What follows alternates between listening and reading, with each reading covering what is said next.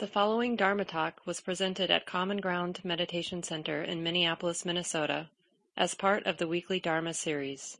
The speaker is Mark Nunberg, guiding teacher at Common Ground.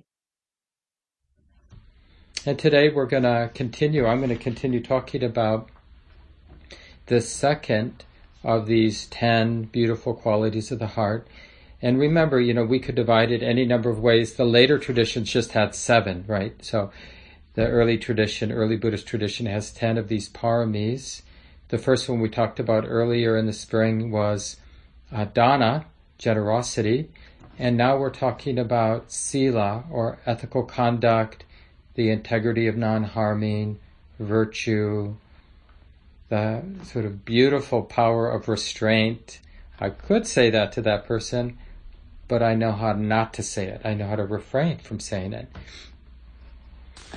And the way I like to think about this, all of the paramis, but let's just think about it in terms of this valuing of non-harming. It's actually used this way in the early tradition as an adornment, a beautiful adornment, like a beautiful jewel in our life, in our heart.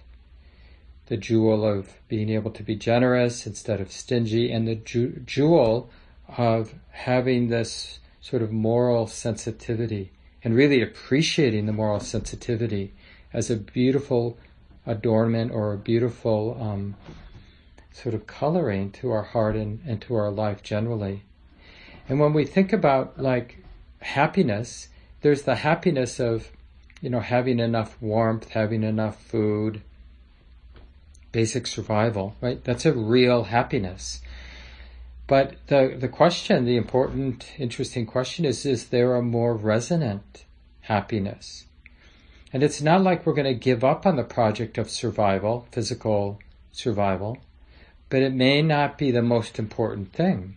Because if physical survival is the most important thing, then we might be able to justify all kinds of actions and attitudes that really stain, corrupt the quality of our mind and heart, but I'm able to survive physically.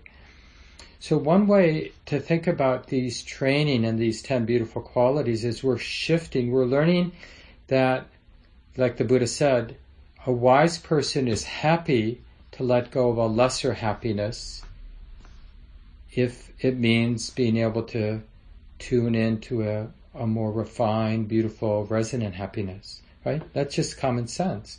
Of course, I'll let go of this if I can open to this. So we take our fierce and sometimes obsessive attention to surviving, which might be, paying attention to the stock market or manipulating things at work so we look good. Or, so there's we're not just, fighting off predators as a human being, right? But the way we act out our need for survival, it's all day long. Oh, I need a bigger car. I need a fancier cell phone that lasts longer before I have to recharge it in order to survive. I mean, we don't say it like that, but that's kind of the energy behind a lot of our grasping, a lot of our craving. It's like, I need this new pair of slacks in order to be successful, in order to survive. And if we deconstruct the craving, we'll see that behind it is this sort of existential fear of survival, whether it means social survival or physical survival. And then when we bump into these kinds of teachings, we realize, I also care about what my heart looks and feels like, this quality of the mind and heart. That actually I value. I didn't realize I valued it, but when I pay attention more and more, it becomes a greater value. And this is what we mean by a wonderful, wholesome, saintly human being, right? Is somebody that cares about this inner integrity more than they do about their wealth or even their survival, right? Those are the people we honor as saints, that they have this integrity that matters more. I mean, this is what we'd hope our business people and our political and military leaders and all of us would have, that there were some values that are more important than just survival. So we don't descend into this sort of, it's kind of a slight against dogs, but the dog-eat-dog world, I know there's probably a better way to say that, but where we're just, using whatever power we have at our disposal, any privilege, and taking advantage of it to kind of pack our fridges and pack our wallets and, gate our homes so that we have that physical security. And instead, when we pay attention, because what we're really paying attention to is just cause and effect. Like, how's that working for me? If I'm focused on this more gross level of physical survival, how's that feel? As opposed to more interested in cultivating beautiful qualities of the heart and mind. And then we ask, how's that working for me? And what the Buddha is saying, if we ask that honest question, we're going to find that cultivating beautiful qualities of the heart and mind works a lot better in terms of abandoning stress and cultivating happiness than being fixated on physical survival. And of course it never ends. Like, when do we have a big enough fortress? Oh, I need this new security system for my home. The one I had I thought was good, but this one's so much better. And it isn't long before we have, the equivalent of barbed wire and this and that, because we think that any price is worth it if it increases our safety, increases the odds of survival. And we literally create hell for ourselves. And in a way, a lot of the manifest world, the way we are together, the way our economy runs, this is the hell we get when we're operating with this pleasure principle, like wanting pleasure, fearing pain, and thinking that that's what it's about, that sort of gross level of pleasure and pain. And then so now what we're doing with these teachings on the 10 Paramis is we're trying to tune into the pleasure, the inner pleasure of wholesomeness. And you see, we really need the stability of present moment awareness. The first insight is really to realize there is a difference between my mind or heart being corrupted by unwholesome qualities of greed and hatred, delusion, versus my mind, heart being established in non-greed, generosity, non-hate, kindness, compassion, and non-delusion, really valuing truthfulness and clarity and humility so I can see things better as they are and act skillfully because of that.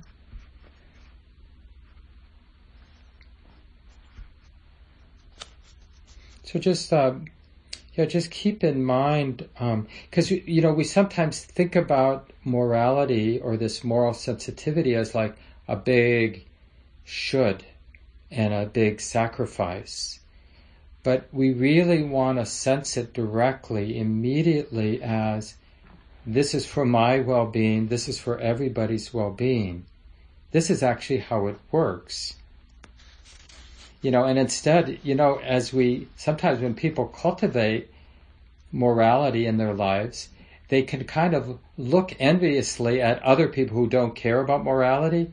Oh, you have it so easy, you're not afraid of taking advantage of others, and, you're not weighed down by moral sensitivity and moral concerns, and we sort of lament, gosh, I wish I wasn't so morally sensitive. But actually, when we see these people who act out their greed, act out their delusion, act out their hate, we may need to do whatever we can to put a stop to it. So I'm not saying we just sort of passively roll over. But our attitude about them, right, if we're seeing mindfully with wisdom and balance, we'll see, oh my God, I would not want to be that mind. I would not want to inhabit that mind, that body of the person who's acting out with a lot of hate or a lot of greed or a lot of delusion. And I think this is really important at this divisive time. when we look at a politician or imagine a politician, that we cultivate this sort of sensitivity, this clarity that realizes that when somebody is acting out greed and hate and delusion, they are suffering and they're setting emotion suffering for themselves and others. And we know we're doing it right when it evokes compassion. And remember, compassion doesn't mean we give them a free pass. It just means we don't envy them. And we realize there is karma. Things are lawful. And one of the things we uncover directly in our own lives is when I'm acting out greed, hate, and delusion, I'm tight, and I'm planting seeds for more tightness, and likely causing stress for those around me.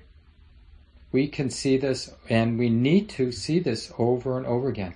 This is how we cultivate moral sensitivity. We're basically connecting the dots. And that's what in early Buddhism we call karma, the insight into karma. We're understanding the conditional nature. One of the most simple ways the Buddha said this in the early teachings is, when there's this, there's that. So when there's greed in the mind, there's this tightness in the mind and body, right? With the arising of greed is the arising of this tightness. When greed ceases in the mind, this tightness that was associated with the greed ceases. With the ceasing of the greed is the ceasing of the tightness. This is an insight we need to start to cultivate. Like this, more than anything else, is what we do with mindful awareness. Because mindful awareness combined with wisdom, it's like mindful awareness in a way is somewhat generic, because we could be mindful of the little bits of dust floating in the sunshine. You know how that is. When our cat has been rolling around in the dirt, and if he's just in the right place with the sunshine and he shakes his body, there's like this huge cloud of dust, and you just see it, right? And I could be like endlessly fascinated by these little bits of dust in the air. But being mindful of the little dust in the air doesn't lead to the deepening of wisdom and more freedom in my life and more skill in how I participate in our wider world. What we want to do with mindful awareness is this work of cause and effect. How is suffering set in motion, and how can it cease?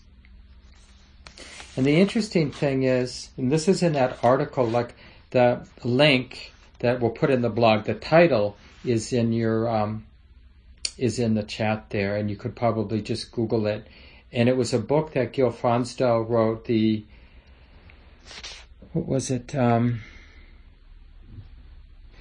Equivalence of Ethics and Enlightenment. That's a provocative title. The Equivalence of Ethics, this moral sensitivity and awakening, that they're not different. And the chapter 2 here, which I wanted to share a few of the quotes from the suttas, from the discourses that Gil put in chapter 2. Because this is really about this point I've been making, where the Buddha says, wise people of great wisdom do not intend for their own affliction, or for the affliction of others, or for the affliction of both. Rather, right, so he's talking about the motivation of a wise person. Rather, wise people think of their own welfare, the welfare of others, the welfare of both, and the welfare of the whole world. It is in this way that one is a wise person of great wisdom. Right? So that's a really useful definition of what the Buddha means by a wise person. A wise person doesn't distinguish what's good for me and what's good for the world. So, in other words, a sign of ignorance is when we have this limited idea that I have to choose between my well-being and the well-being of the world. Like somehow where I'm opposed, my well-being is opposed to taking care of others, and I've got to choose. So if we choose to be moral, that means I have to sacrifice my own well-being. That's a very limited, unhelpful view, and it basically arises because we're not paying attention. Lack of vision, lack of sensitivity. When we pay attention more, study our life more deeply, we see that taking care of everybody is how we take care of ourselves. And taking care of ourselves skillfully, we take care of everybody. It works both ways.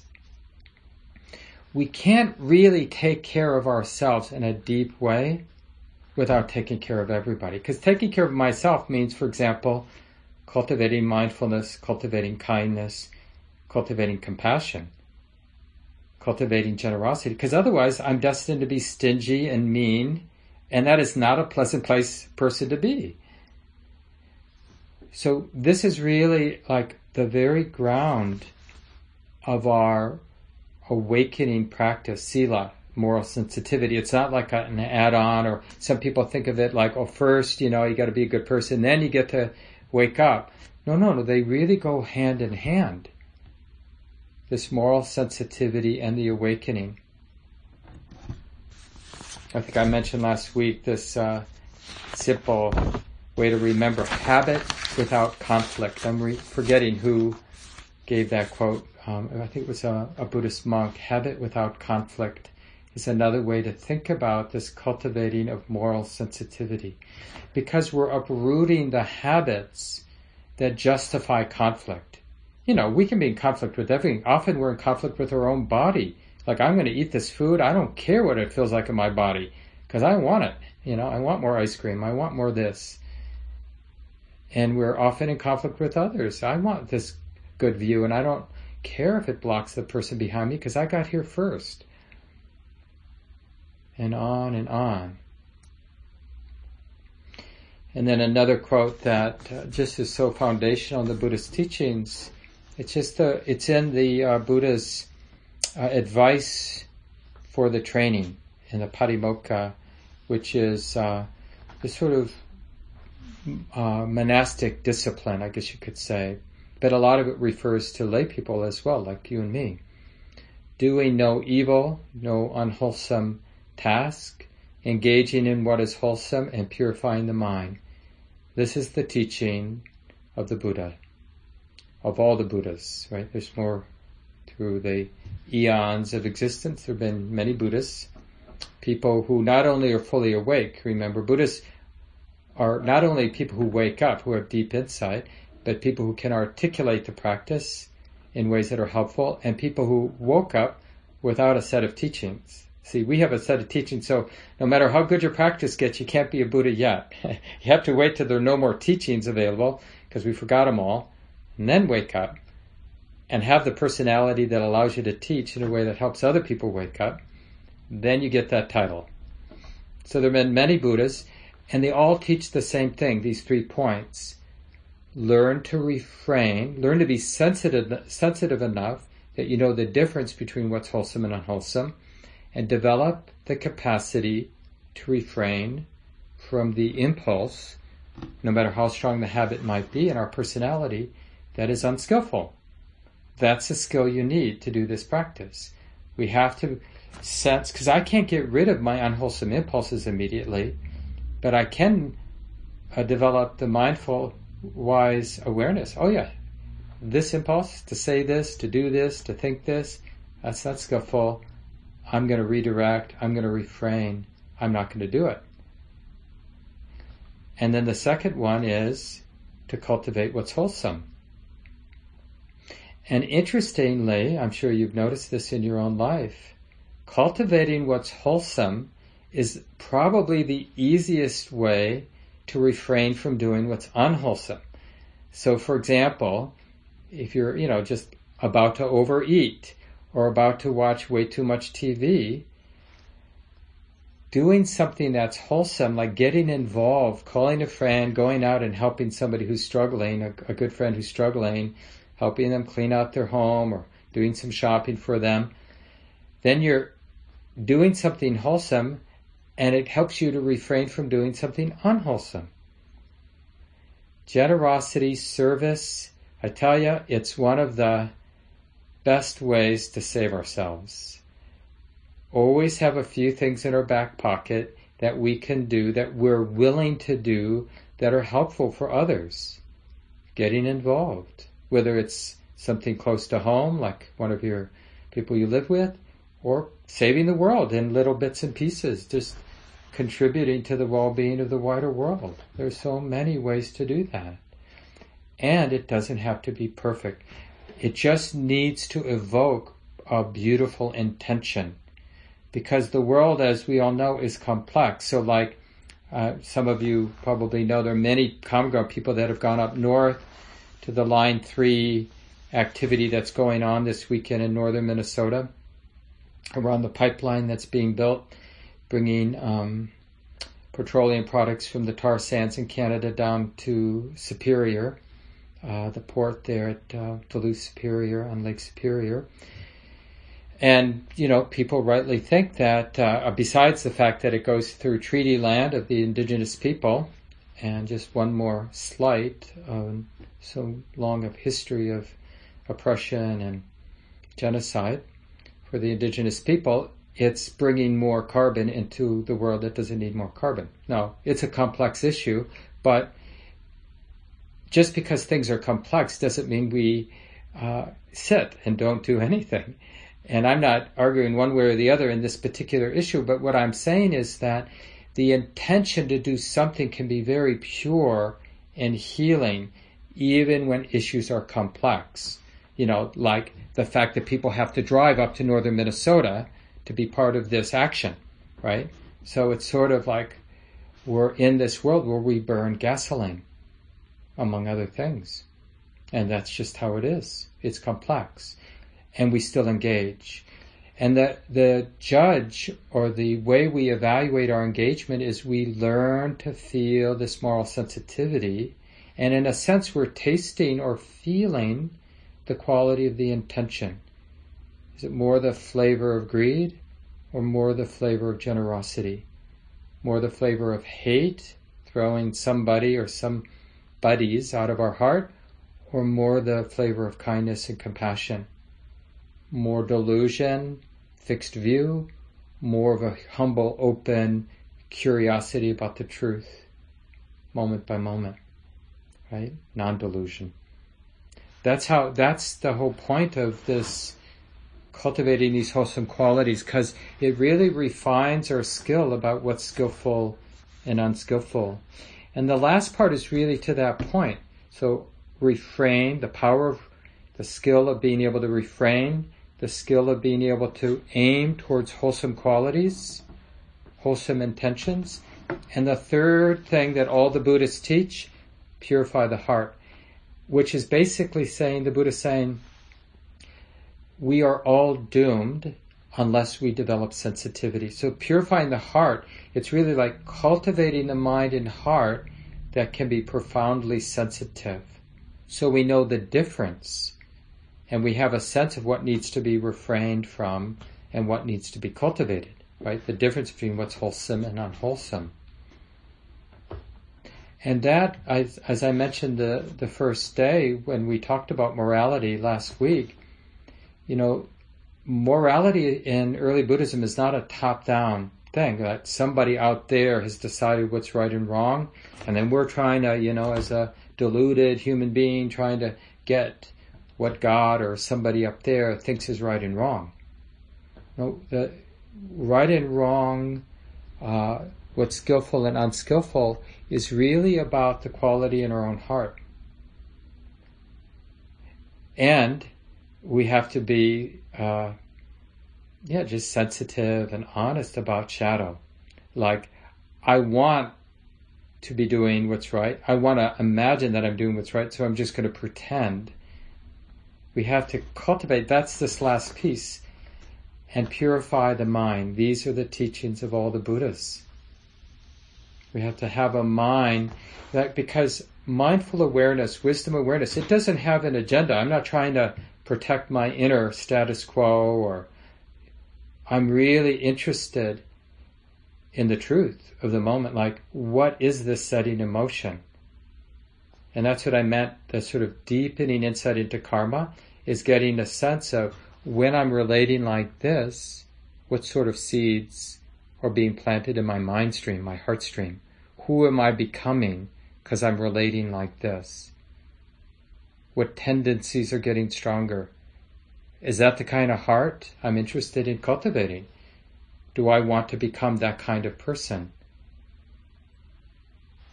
And that's how it all works. Moment by moment, we're becoming somebody. We're cultivating, we're setting something in motion. And the last quote here, wisdom is purified by virtue, and virtue is purified by wisdom. Where one is, the other is. The virtuous person has wisdom, and the wise person has virtue. And the combination of virtue and wisdom is called the highest thing in the world. So that's another quote from the Buddha. It's really that point I made earlier, that it's really the essence of the path.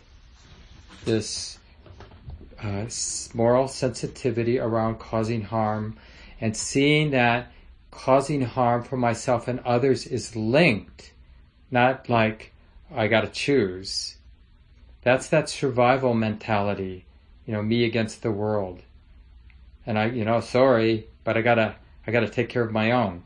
And it may not be just you, it may be you and who you think is in your group, whatever that means to you. But somehow we separate out the totality. No, that doesn't mean that it's wrong, because we live in a world where life eats life. So there's going to be death, and there's going to be harm, and there's going to be destruction.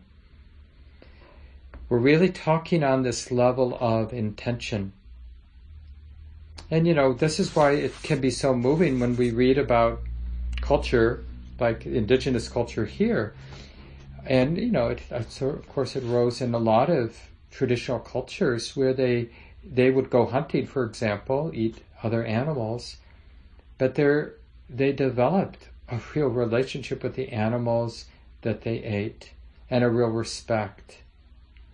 And this is something we can do here. And it's sort of happening as a response to industrial agriculture, which is sort of like throwing these animals out of our hearts because they're animals, and because it's convenient to the way our economy works to not imagine that their harm matters. And so what happens when we just feel what it feels like if we had videos of our industrial agriculture, what kind of choices would we make? If we just cultivated a sensitive heart around how we eat, how would we eat? Knowing. It's not like we'd stop eating, because that would be a cause for harm for ourselves. But it would all get different. It would all be transformed, the way we eat, how we take care of ourselves, knowing that feeling that everything matters. All our choices matter. Same thing with accumulation of wealth. That it matters. Just because it's my money in that sort of surface sense, it's in my bank account, but I care. I know. I hear, the cries of the world to some degree because of our news and just being exposed. So what am I going to do with that sensitivity? And the sensitivity, it really operates in these three ways. This growing power to be able to refrain. Even though I might have the habit, I can refrain from acting it out. So that's one aspect of morality, or this integrity of non-harming.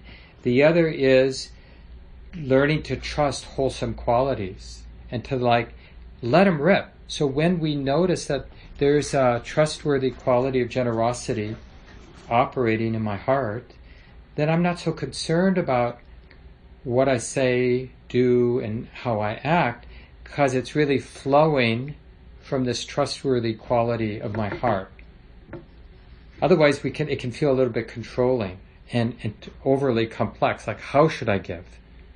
But we can just let nature, the nature of our mind, the nature of our body, the nature of the causes and conditions in that moment with the people involved, other beings involved, and just let our life energy be move through that intention to be generous without getting in the minutia of what am I going to say, what am I not going to say.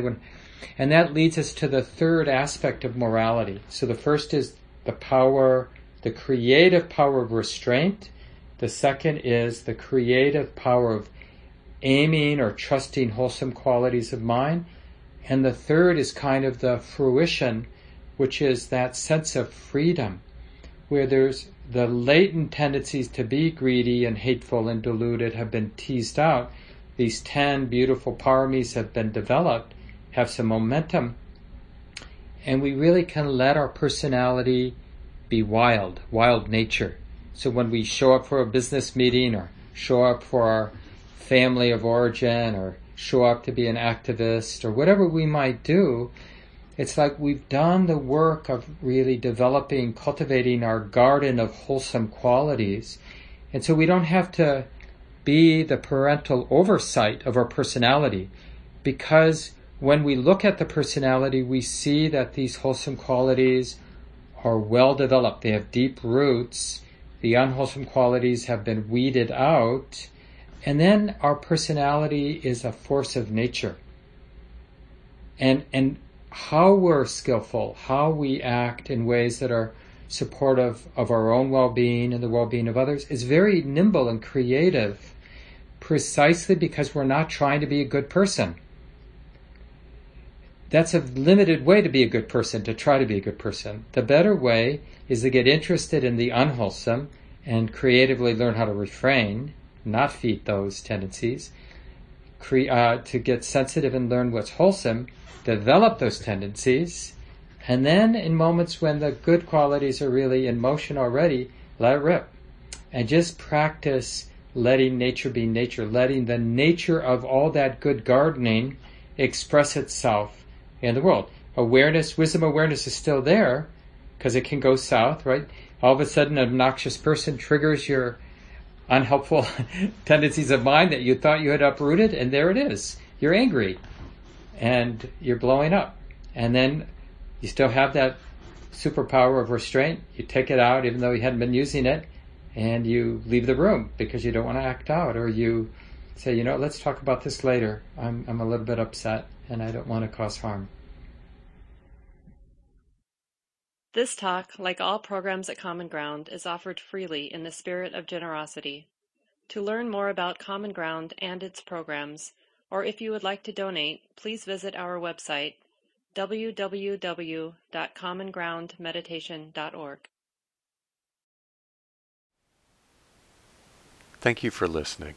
To learn how you can support the teachers and Dharma Seed, please visit dharmaseed.org/donate.